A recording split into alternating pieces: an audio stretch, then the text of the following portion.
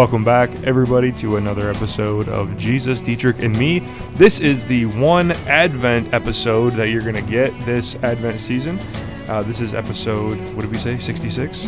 And we are going to be discussing today Jesus becoming man. So just a little brief introduction on how this is going to work. So Dietrich Bonhoeffer wrote a series of Advent devotionals that he published. It's called God in the Manger. I've been kind of working through that on the Facebook page over the last couple of weeks, and he's got a couple of different, the way that this is structured.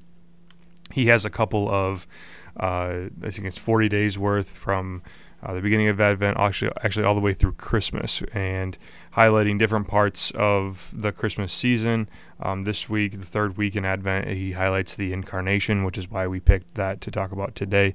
But he gives a brief one-page reflection, and then the editor of the book took out some of his works that were written to him, and then with the text that kind of goes with it. So the one that we picked for today to discuss regarding the incarnation is called "The One Who Became Human." So kind of taking a break from kind of the we've spent a lot in the political sphere a little bit. I'm surprised, actually, after last week's episode that we didn't might get even canceled. be too much, but yes. Well, yes, I've been very hot as of late about those kinds of things, and I just think it's a good outlet for me, and praise God for the two of you to put up with my antics and my frustrations and my.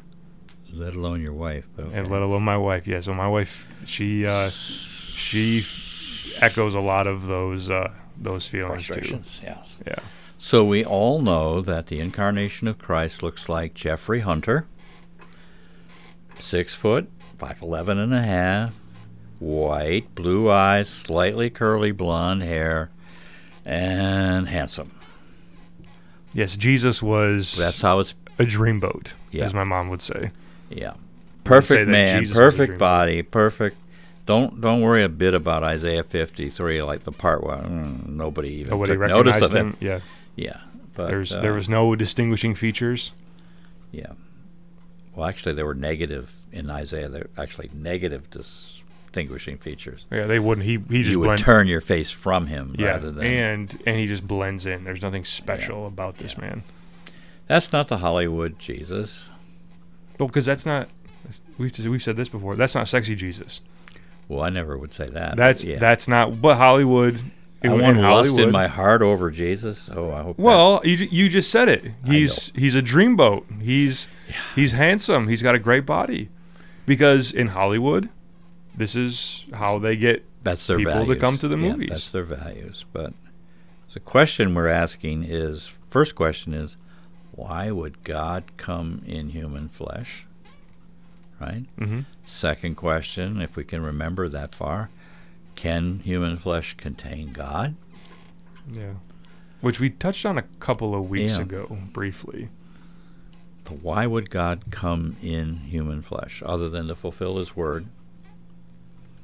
Why was it necessary, young vicar, young Padawan, why was it necessary for him to come in human flesh that can touch, that can bleed, can be whipped, can be tired, can be thirsty?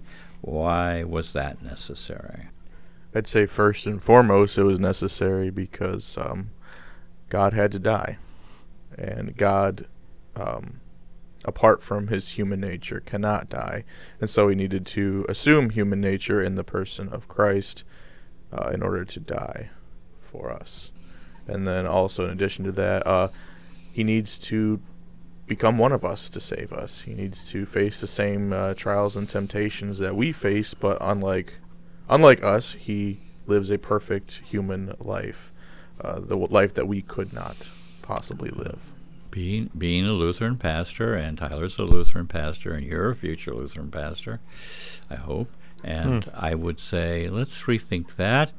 God had to die? Really? There was no other way I'm looking for the word chose. God chose to die. It was not. Right. It was an obligation. It wasn't Yes. something that was against his will. It was something in perfect alignment with his will. Right? Correct. What did that mean to be in the flesh, incarnate? Here in Southwest Detroit, when we say incarnation, they have the context of carne, which means flesh, meat, which Tacos. most of us Anglos don't have, Nachos. right? So when we say incarnation, it's a quicker link for them than for the rest of us. Incarnation's always been weird for me because when I was growing up, my mom would, instead of make us breakfast every morning, she would give us, not incarnation, but give us carnation instant breakfast, which was like the stuff that, it was like Ovaltine. It's like it came in a powder that you'd put in your milk. And it had all of the, supposedly, had all of the the nutrients of a well-balanced breakfast. And so when I started Carnation instant milk is better than real milk. yeah, right. So whenever I started to study more and learn about big words like incarnation, I was like, that's where I went. I went to me sitting at the coffee table in my parents' house, stirring a glass of chocolate carnation breakfast mix. But They sponsored Gracie Allen and George Burns. That they have, well, Carnation has that. In there you go. fair Perfect. showing my age, but why did he have to have flesh and blood again? In order to die for us. Which throws us into, wow, How can God die, right? Yeah. How about this? He has to have, in order to spill his blood, he has to have blood. In order to give his body, he has to have a body. Right. In order for us to consume his body and his blood, he has to become body and blood, which is exactly what he does. And we brought up the point last year. How is it possible, and can the fullness of God dwell in the infinite God dwell in a finite body, I guess is the word that we're looking for. And the answer is yes. He can contain himself if he chooses to.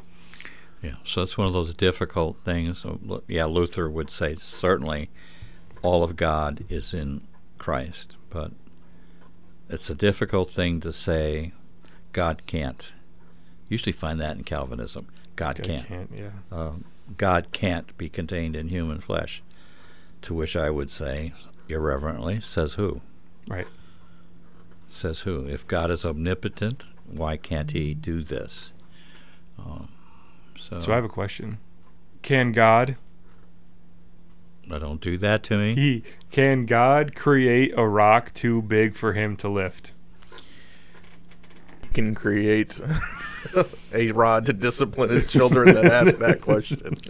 Yeah, that's a question designed to actually refute the omnipotence of God. Correct. So it's not it is not at best a reverent question. Right? No, it's not, and you're right. The correct answer is God can create rods to beat people who ask questions like that. Yeah. Because the answer that they're going for when you that would ask be a a question, Luther paraphrase. Yeah. The answer that they're going for is, well, no, God. Of course, God can make a rock that he can't lift. Well, then God can't do something. Well, it's in the. But if he can't, then he can't do that. Yeah, right? it's in the flavor of other questions like, if God is omniscient, why did he create the world when he knew that it was going to end up like this? Yeah, right. I don't know, and you shouldn't ask. Well, yeah. Why wouldn't God? Why would God?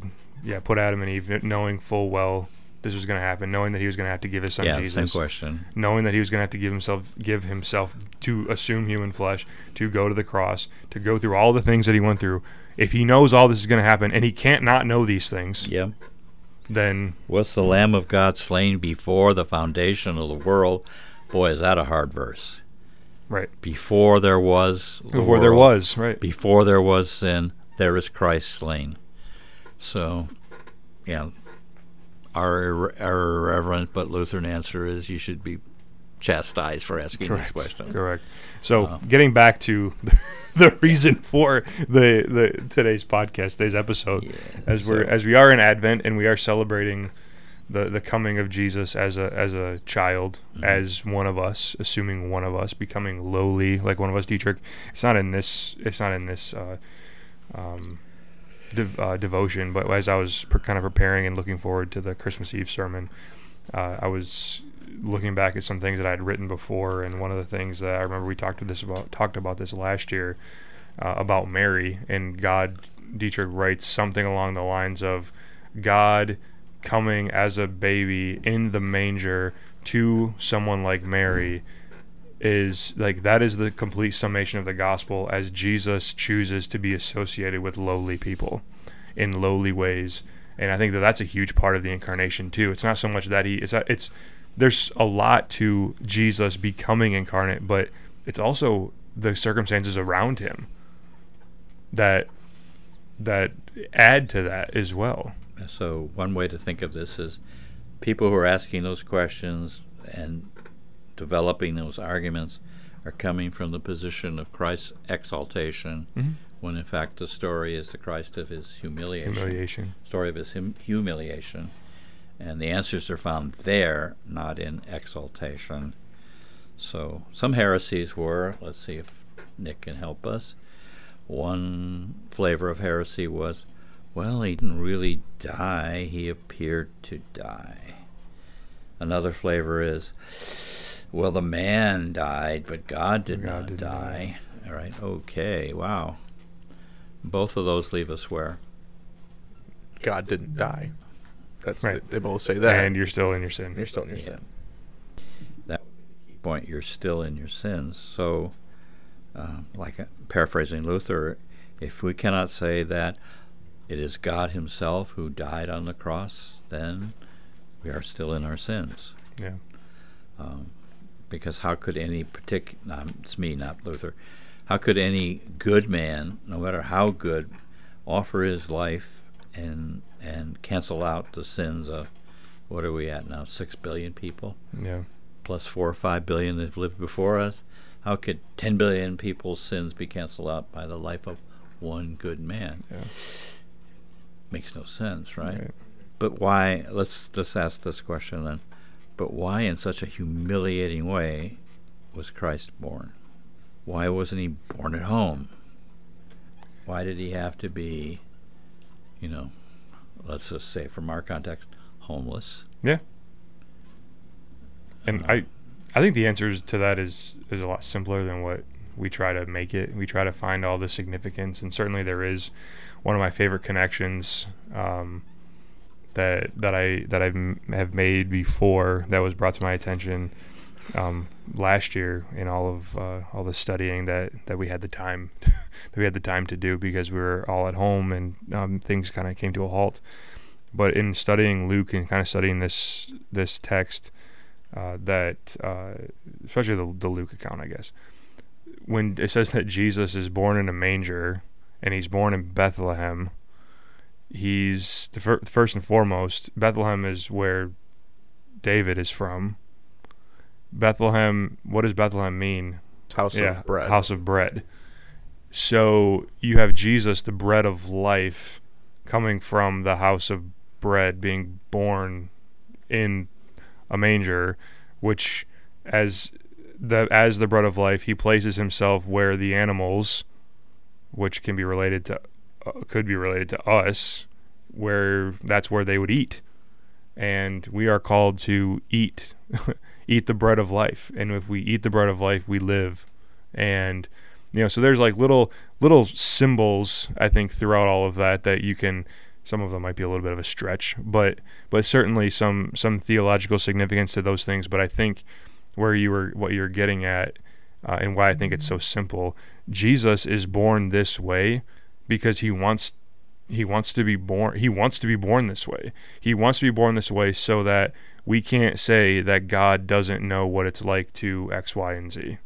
I was thinking like he came for the lowliest of us. He didn't just come for the, the rich and powerful, but he came for everyone, and so he came like the lowliest would be born. Yeah. Well, and the first people to see him are the shepherds, And the shepherds were generally thought as unclean people, and yet they're the first people. Or maybe sometimes the lowest rank of clean people. Yes. Yeah. Yeah. They're not quite like tax collectors, but they're close. Yeah. You didn't want to get too close to it. I remember a professor. When your daughter brings your shepherd boyfriend home, you say, You run.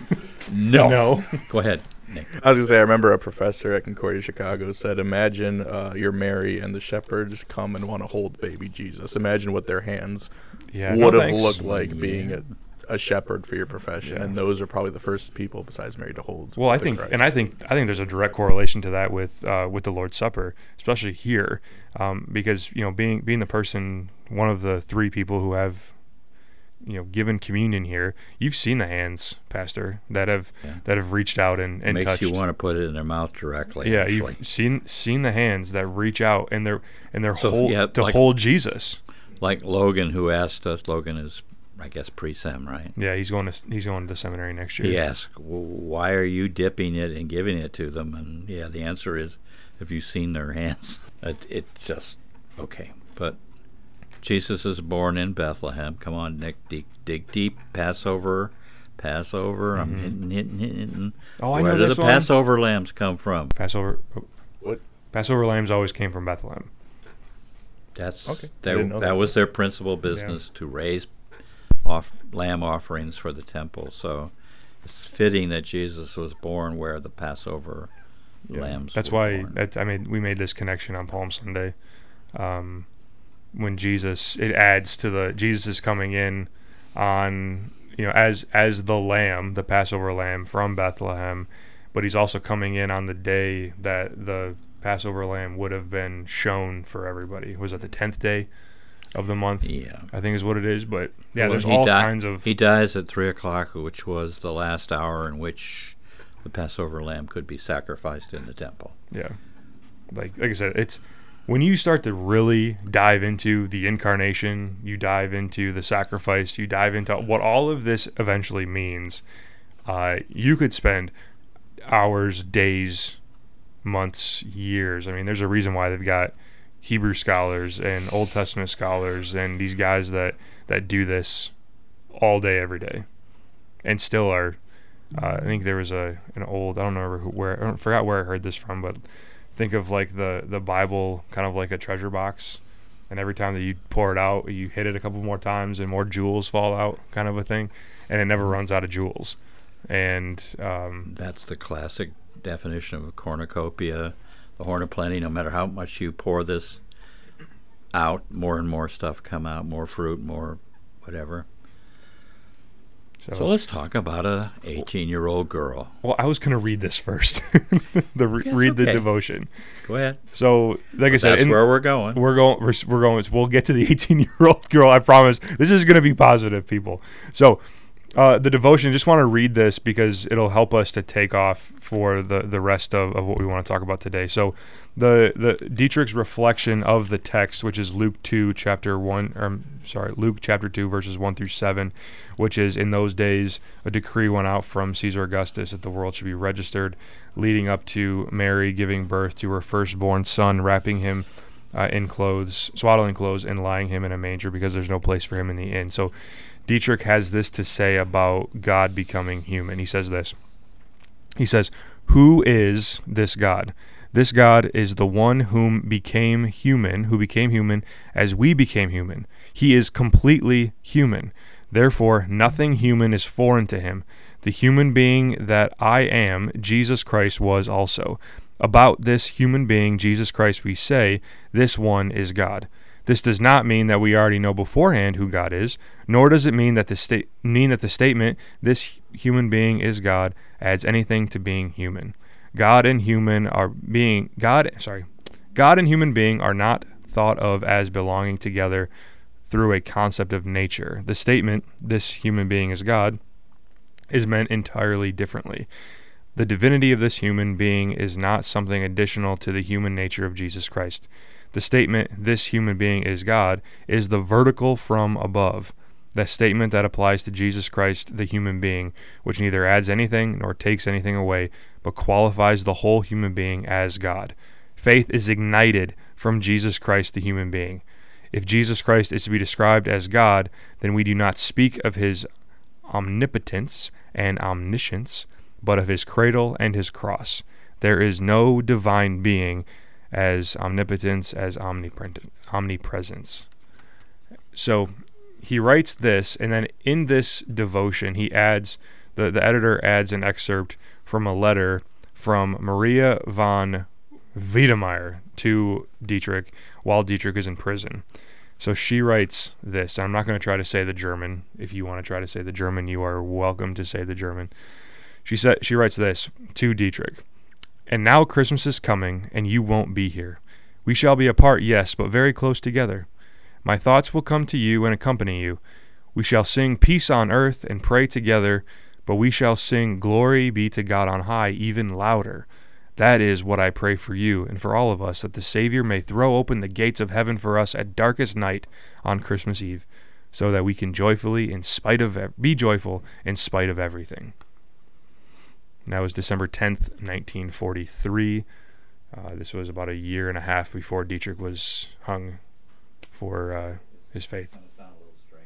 It seems weird to think, but he's in a privileged prison. Think of some of the highfalutin people that end up in prison in America, that end up in prisons that are basically like resorts. But he's not in a resort prison, but he's in a prison where they have respect for his heritage and his reputation, and he's not an aristocrat, but he's from a family that's treated at that level.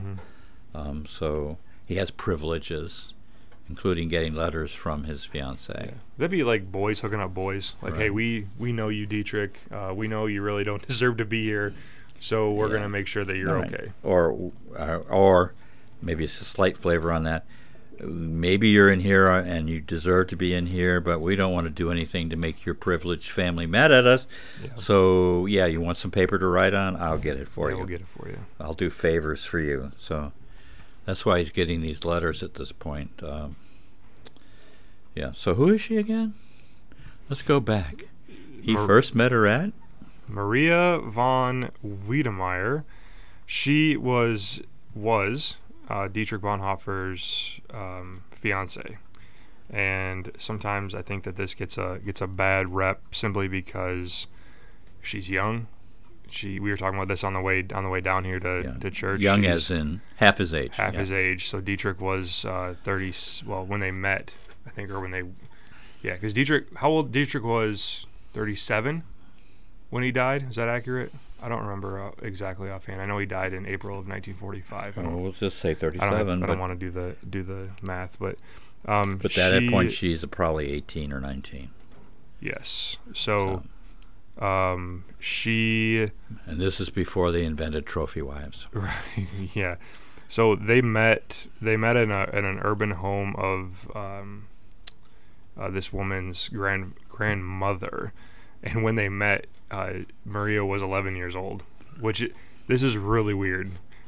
So Dietrich met her when she was 11 because Dietrich was teaching catechism, right, to her older brother, and she really wanted to be in the class. He said okay, but then eventually asked her to leave because she was immature, he said. So roughly like 7 years later, or 6 or 7 years later, they were at some kind of retreat, and despite the fact that she was 18 and he was 36, they developed a relationship and became engaged in January of 1943. So, and then it was what, 3 months after that Dietrich was arrested. Yeah, for speaking out. He heads to bigger and better prisons, right? Yeah. But to his credit, for what it's worth, that kind of resonate. That was the one love of his life. Yeah. We have no record of any other person that he was emotionally attached to. Yeah. So. Yeah, he wasn't. As I'm kind of looking at my computer here. He wasn't actually transferred to a Gestapo high security prison until July of 1944. After the failed attempt at so this was after Hitler's assassination. So he's still living okay and corresponding, and then after that happened, he was on a fast track to death. So, but well, anyway, so actually, it was actually, yeah, I heard you say fast track. He was actually at the point where he could have easily been forgotten. Yeah. Except Hitler went back and was kind of like, okay, does anybody else need to kill? Let's do a big cleanup action. If I missed anybody, and then he showed up. But he actually didn't rise to the point of on the frontal lobe of Hitler, I got to kill this guy. It was like, let's clean the books up. Oh, wow, he's still alive. Let's kill him. Yeah. So she writes this letter, and I know that you had said, keeping with the idea of, I love what Dietrich says, that faith is ignited from Jesus Christ, the human being. Like the fact that Jesus is fully man, fully God, Christianity hinges on that. Even more so, dare I say, the cross alone is our theology. And we believe in what the resurrection gives to us. Certainly we hold fast to all kinds of different things. But if Jesus is not God, not fully God and not fully man, then if he didn't actually physically die on correct. The cross, then none of those things mean anything. It gives a completely different view of the crucifixion and the resurrection. So when he says that faith is ignited, he might as well say it's hinged. If Jesus isn't God and he's not fully man, not fully God, not compartmentalized, if he's not both of these things at the same time, then none of this other stuff matters. But what is he? We are still in our sins. Yeah. Right, with what Luther says, right. And so when she writes, that is what I pray for you and all of us, that the Savior may throw open the gates of heaven for us at darkest night on Christmas Eve. So what is she writing to when she says that to him? Whoa, well, 1943 was 42 was the beginning of the end, but by 43 it was pretty clear in Germany this was not going to go well. This is just a question of how fast the disaster will fall upon us. The glory days were over. We swept through Europe and did this, and this, all gone. And now, really, ever since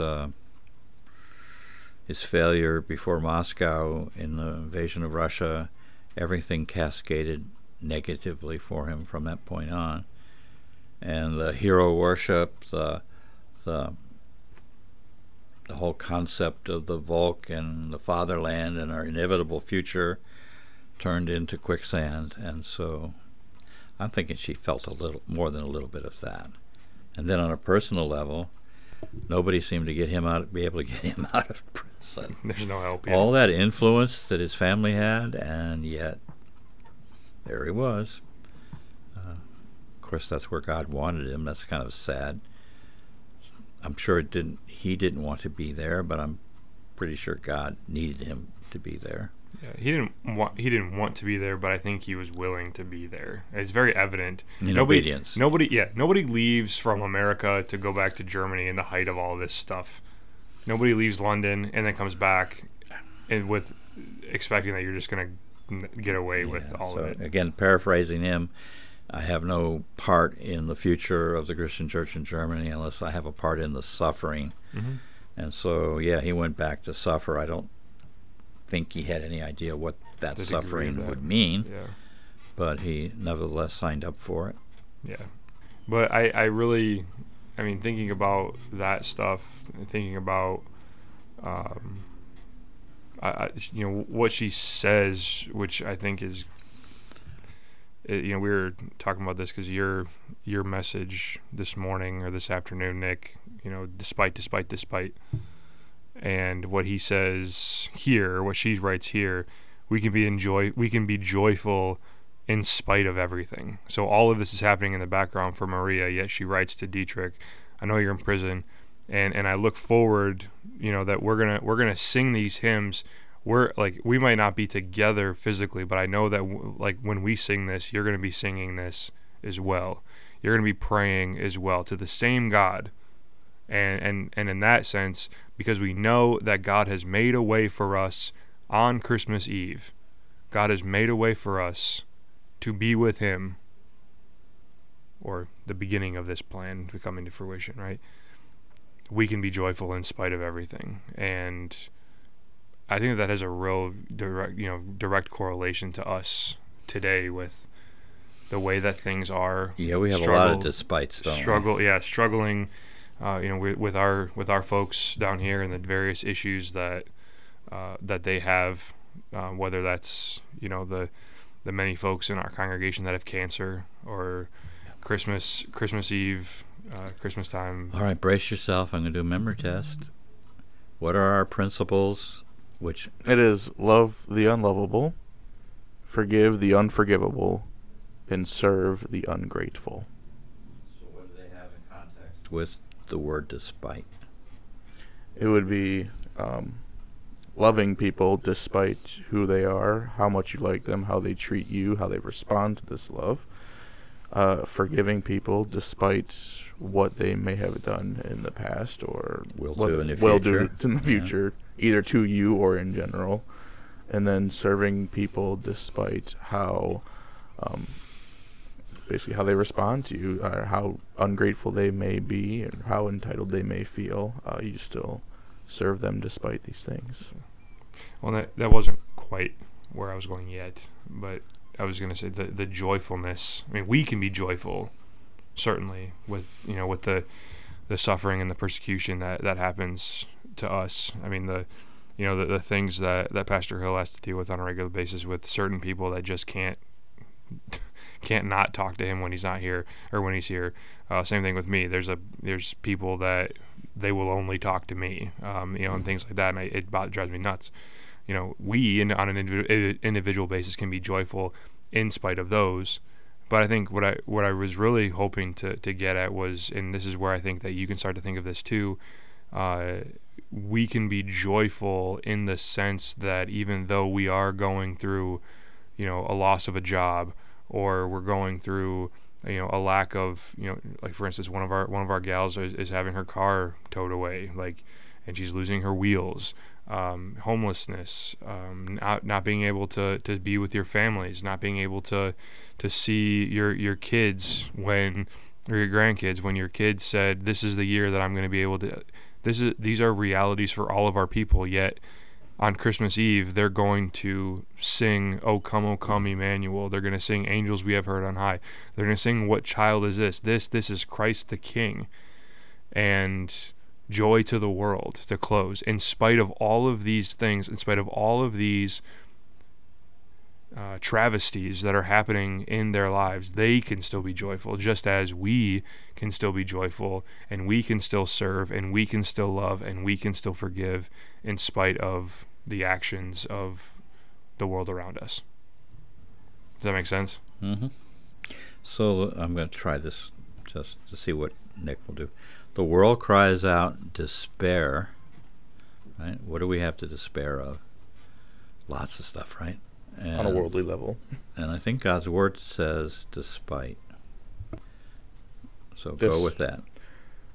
Despite all this circumstances, despite all the despair in this world and all the horrible things that we have to go through or are going through, we still have Christ, who became man, who died for us, rose for us, and we will live with him for all eternity, despite how things are right now. Despite all outward circumstances, we are victors, even though it feels like we're being pounded into the ground. Yeah. Despite the appearance of reality, we put our trust in Christ, who He doesn't say to us despair, but instead he says what? Believe. Follow. So here's a thought for you, Nick.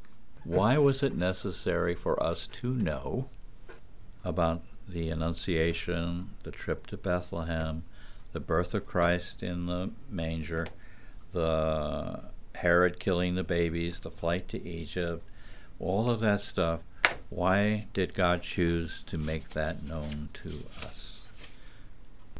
You forgot Epiphany. What? Yeah, why didn't we just go to, here's Jesus, 30 years old, he appears at the Jordan, and like Mark? Like Mark. yeah. Let's leap forward and say, baptize me. Yeah. And why did God give us all that? That's one of my pet peeves about. I love Mark, but that's one of my pet peeves. Like everyone's like, "Oh yeah, Mark goes fast." I'm like, "Yeah, he skipped 30 years of Jesus' life." Yeah. But anyway, what benefit is it for us to know these things? How about that for a? I guess you look at the life of Christ, and there's a lot that you could despair about. Like, things don't go smoothly for him. It's still he's in the same sinful world that we are in, and he has to deal with all of this stuff. Even though he is without sin, he still has to deal with the sinful world. It's not like he gets some special treatment where he lives the high life until he's 30 and goes into the ministry. He still has to deal with the same world we deal with. Okay. So what difference does it make whether there were 1, 2, well, obviously plural, 2, 3, 4, or 5 magi? Doesn't make it. Great question. And their names. And their names, yeah. I think in part we need to know that this is part of the narrative saying this guy is just like us. He endures the kind of things. He's speaking to the peasants. Yeah, he's going through and came from where we came from. He's not some elitist who erupted suddenly at the temple and with all his credentials hanging off of him and saying, I'm the Messiah. But the Gospels allow us to understand that he, not just at 33, but at the beginning, he suffered and was persecuted and lived the life of those who were common, I guess, politest word. And that speaks to people who are following similar paths. Is he the only baby that was ever born in a manger? Probably not. No. Is he the only baby that fled to Egypt? I don't know. Maybe.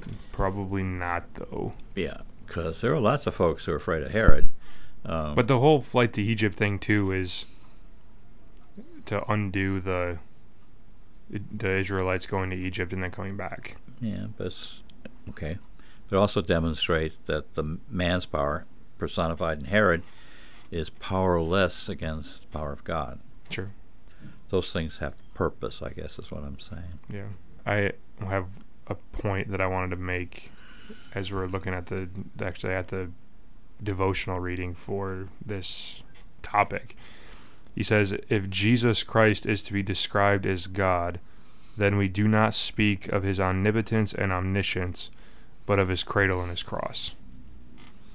And I think that's what 3 weeks ago, we talked about, if you want to see the what do you say? You want to see the fullness of God, you look to Christ on the cross. And God certainly reveals himself in other ways, a number of different ways. But you can't know God apart from Christ. And can't... Yeah, that would be pure Bonhoeffer and Luther. You cannot know Christ apart from Christ crucified. Right. So you get that sense here, which is also part of why he's becoming human, an essential part of the incarnation, because God wants so desperately for mankind to understand him and to comprehend, not fully comprehend, but to comprehend who he is and to believe in him and to be rescued, that he's willing to become you so that you can not just see that he is omnipotent, or I'll keep when I say omnipotent or omniscient.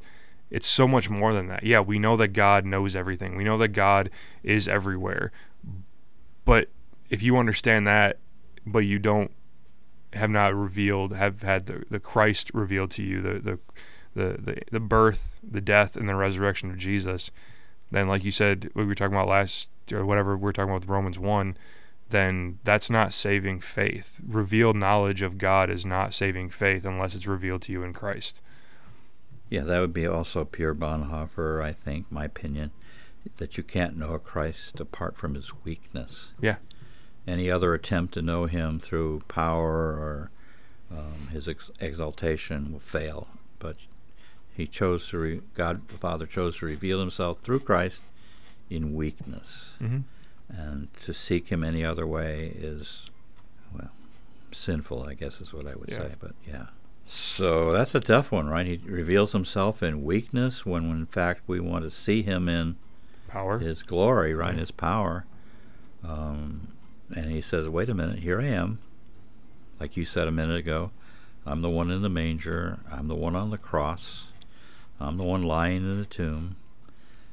Stop looking for someone else, John. Yeah. I'm right here, John.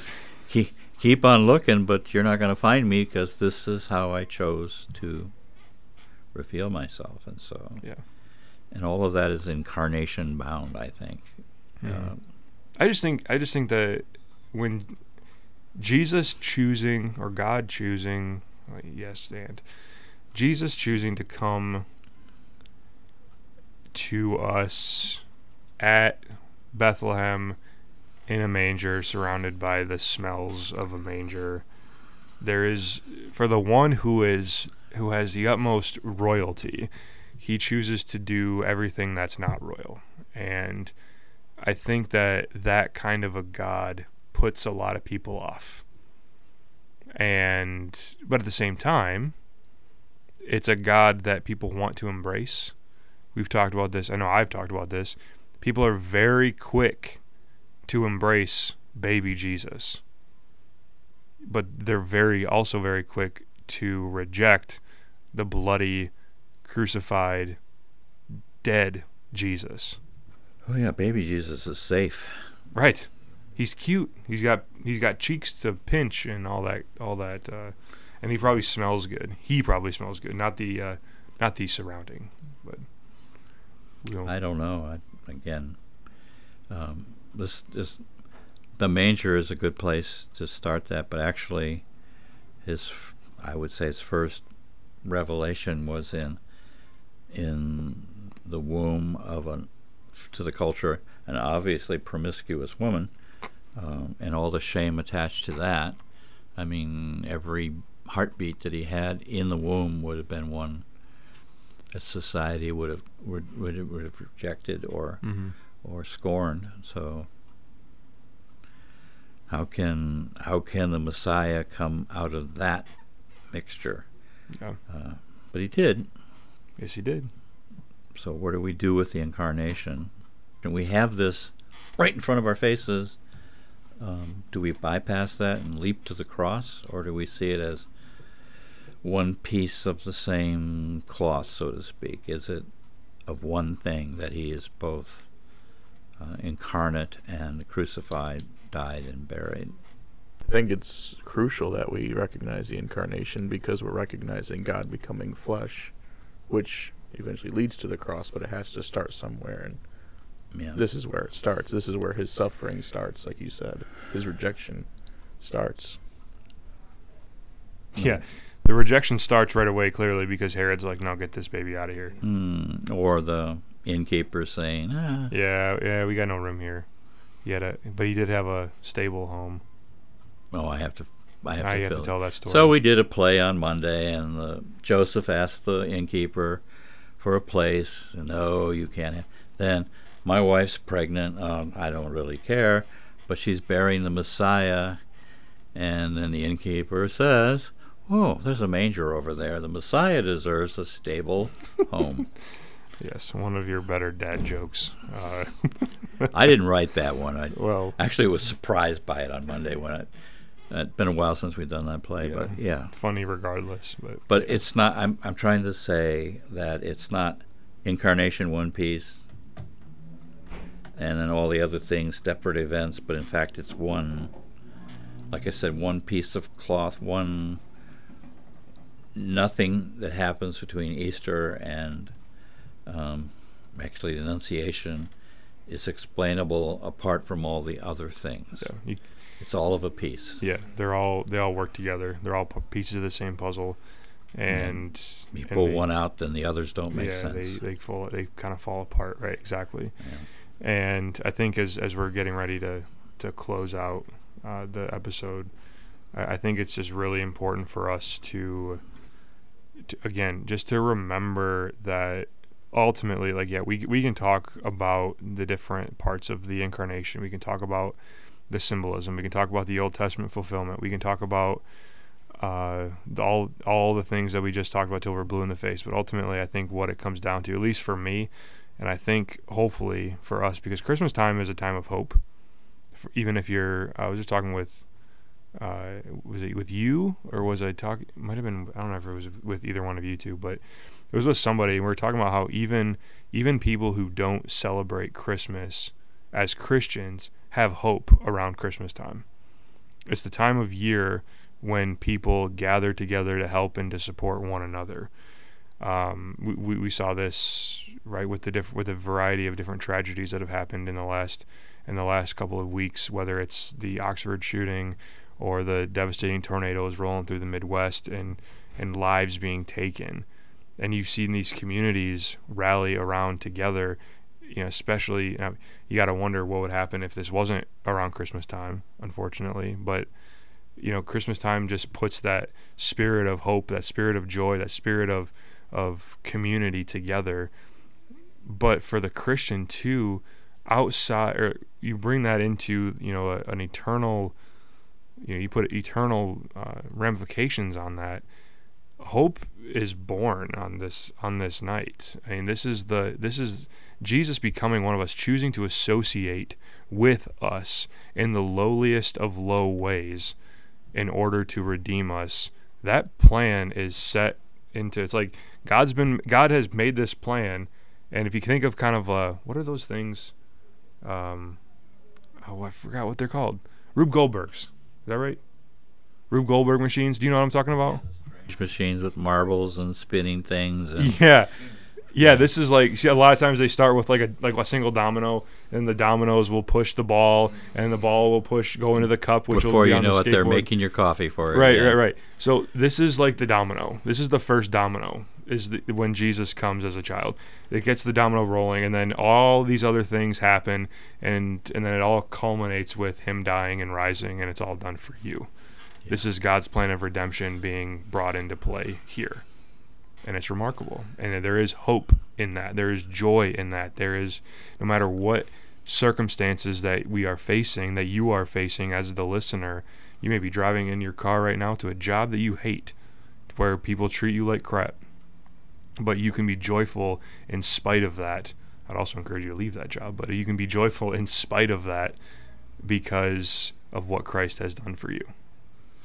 So magic word again for Nick. Despite circumstances, despite the world, despite everything, we get to say, we usually say Christ is risen, but that Christ is born. Christ is born, yeah. Right? He is born indeed. Hallelujah. Yeah.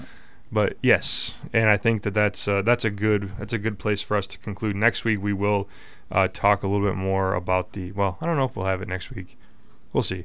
It kind of depends. Next week's Christmas, so we'll kind of see what happens.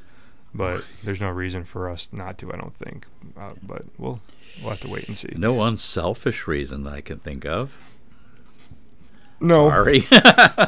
No, I'm just trying to think if people are going to be. I know that on Christmas Eve I'm not going to be thumbing through my regular podcasts on Christmas Eve to listen to them. We might do it a day early. Maybe it goes out a day early or something.